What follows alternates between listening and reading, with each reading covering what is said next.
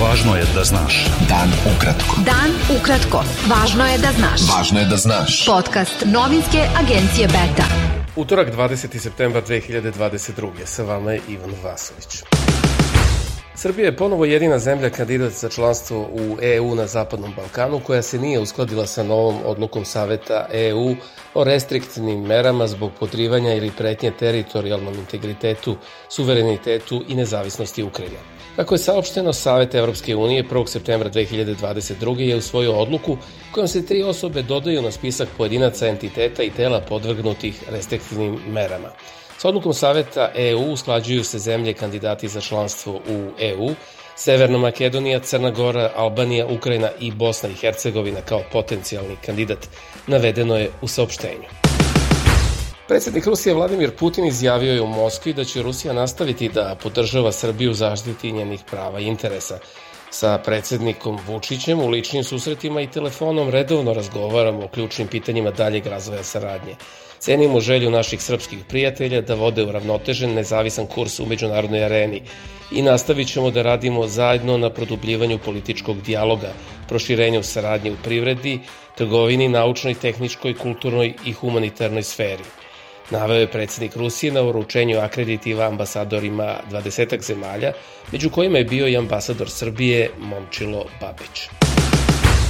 Ministarka rudarstva i energetike Srbije Zorana Mihajlović poručila je u Kragujevcu da neće biti restrikcija električne energije i da se o tome ne razmišlja, jer je dovoljno sve ono što je urađeno u ovoj godini i dobra je osnova da može da se obezbedi dovoljno električne energije. Energetska tranzicija je važna i neophodna za energetsku bezbednost i nezavisnost, ali i zaštitu životne sredine i zdravlje ljudi. I u njoj treba da učestvuju i privatni i javni sektori, svi građani. Saglasili su se učesnici panel diskusije Energetska tranzicija u svetlu novih izazova. Državna sekretarka u Ministarstvu rudarstva i energetike Jovanka Atanacković izjavila je da energetska tranzicija ne može da se odvija bez zaštite životne sredine i da mora biti pravedna. Tranzicija i energetska bezbednost je bukvalno ekvivalent državne bezbednosti. Toga su danas svi svesni, izjavila je Atanacković na skupu koji je organizovala novinska agencija Beta u saradnji sa Evropskom klimatskom fondacijom.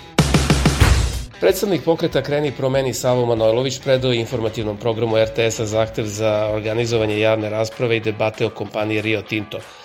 Manojlović je na konferenciji za novinara ispred zgrade RTS-a rekao da je Kreni promeni prikupio 38.000 potpisa za narodnu inicijativu i da je obaveza javnog servisa da izveštava o onome što je interes građana. Treći ciklus programa Moja prva plata daje šansu za više od 15.000 radnih mesta za mlade i očekujemo da će biti najuspešniji do sada, izjavila je ministarka za rad, zapošljavanje, boračka i socijalna pitanja Srbije Darija Kisić. Udruženje novinara Srbije pozvalo je policiju da hitno utvrdi ko je u toku noći ostavio pogrebne vence na ulazu u imanje novinara i saradnika sajta Pančevo CT Slobodana Dukića u Šumarku kod Kovina. Nezavisno društvo novinara Vojvodine upozorilo je državne organe da je bezbednost novinara portala Pančevo CT Slobodana Dukića, kojem su upućene pretnje, isključivo njihova odgovornost i da će u suprotnom nasilnici preuzeti zakon u svoje ruke. Beta. Dan ukratko. Budi u toku. Predsednik Crne Gore Milo Đukanović nije prihvatio predlog da Miodrag Lekić bude mandatar za sastav nove vlade i uputio je Skupštini predlog za skraćenje mandata poslanicima, što je put ka održavanju vanrednih parlamentarnih izbora. Srpski član predsjedništva Bosne i Hercegovine Milorad Dodik utorak se u Moskvi sastao sa predsjednikom Rusije Vladimirom Putinom, a glavna tema sastanka je, kako je Dodik ranije najavio, energetika i ponašanje predstavnika Zapada. Putin je Dodiku poželeo uspeh na predstojećim izborima. Separatističke vlasti regiona Ukrajini koje kontroliše Rusija najavile su da će organizovati referendum o pripajanju Rusiji. Referendum je najavljen u Donjecku, Lugansku, Hersonu i Zaporožju, a nakon kontrofanzive ukrajinske vojske koja je poslednjih nedelja povratila delove teritorije koja je bila pod ruskom okupacijom. Ruski mediji najavljuju moguće današnje obraćanje Putina javnosti tim povodom.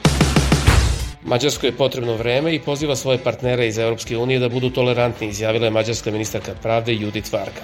Ona je to rekla nakon što je Evropska komisija predložila da se suspenduje izdavanje sredstava Mađarskoj u vrednosti od oko 7,5 milijardi evra zbog zabrinutosti oko demokratskog nazadovanja i mogućeg lošeg upravljanja EU sredstvima.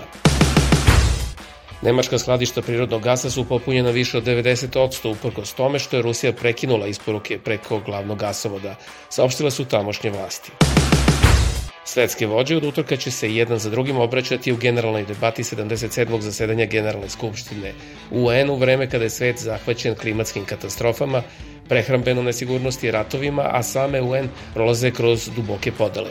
Generalni sekretar Svetske organizacije Antonio Guterres poručio je da se svetski lideri okupljaju u trenutku velike opasnosti za svet, nabrajajući sukobe i klimatske katastrofe, podele, siromaštvo, nejednakost i diskriminaciju. Ruska državna duma je u utorak u drugom i trećem čitanju jednoglasno usvojila zakon kojim je uvela pojam mobilizacija, ratno stanje i ratno vreme. Trenutno u svetu svake 4 sekunde od gladi umire jedna osoba. Procenilo je danas više od 200 nevladinih organizacija koje su pozvale svetske lidere u Njujorku da deluju kako bi se okončala globalna kriza gladi. Bio je to pregled vesti za utorak 20. septembar. Sa vama je bio Ivan Vasović. Pratite nas i sutra. Pratite nas na portalu beta.rs I društvenim mrežama. Važno je da znaš. Dan ukratko. Podcast novinske agencije Beta.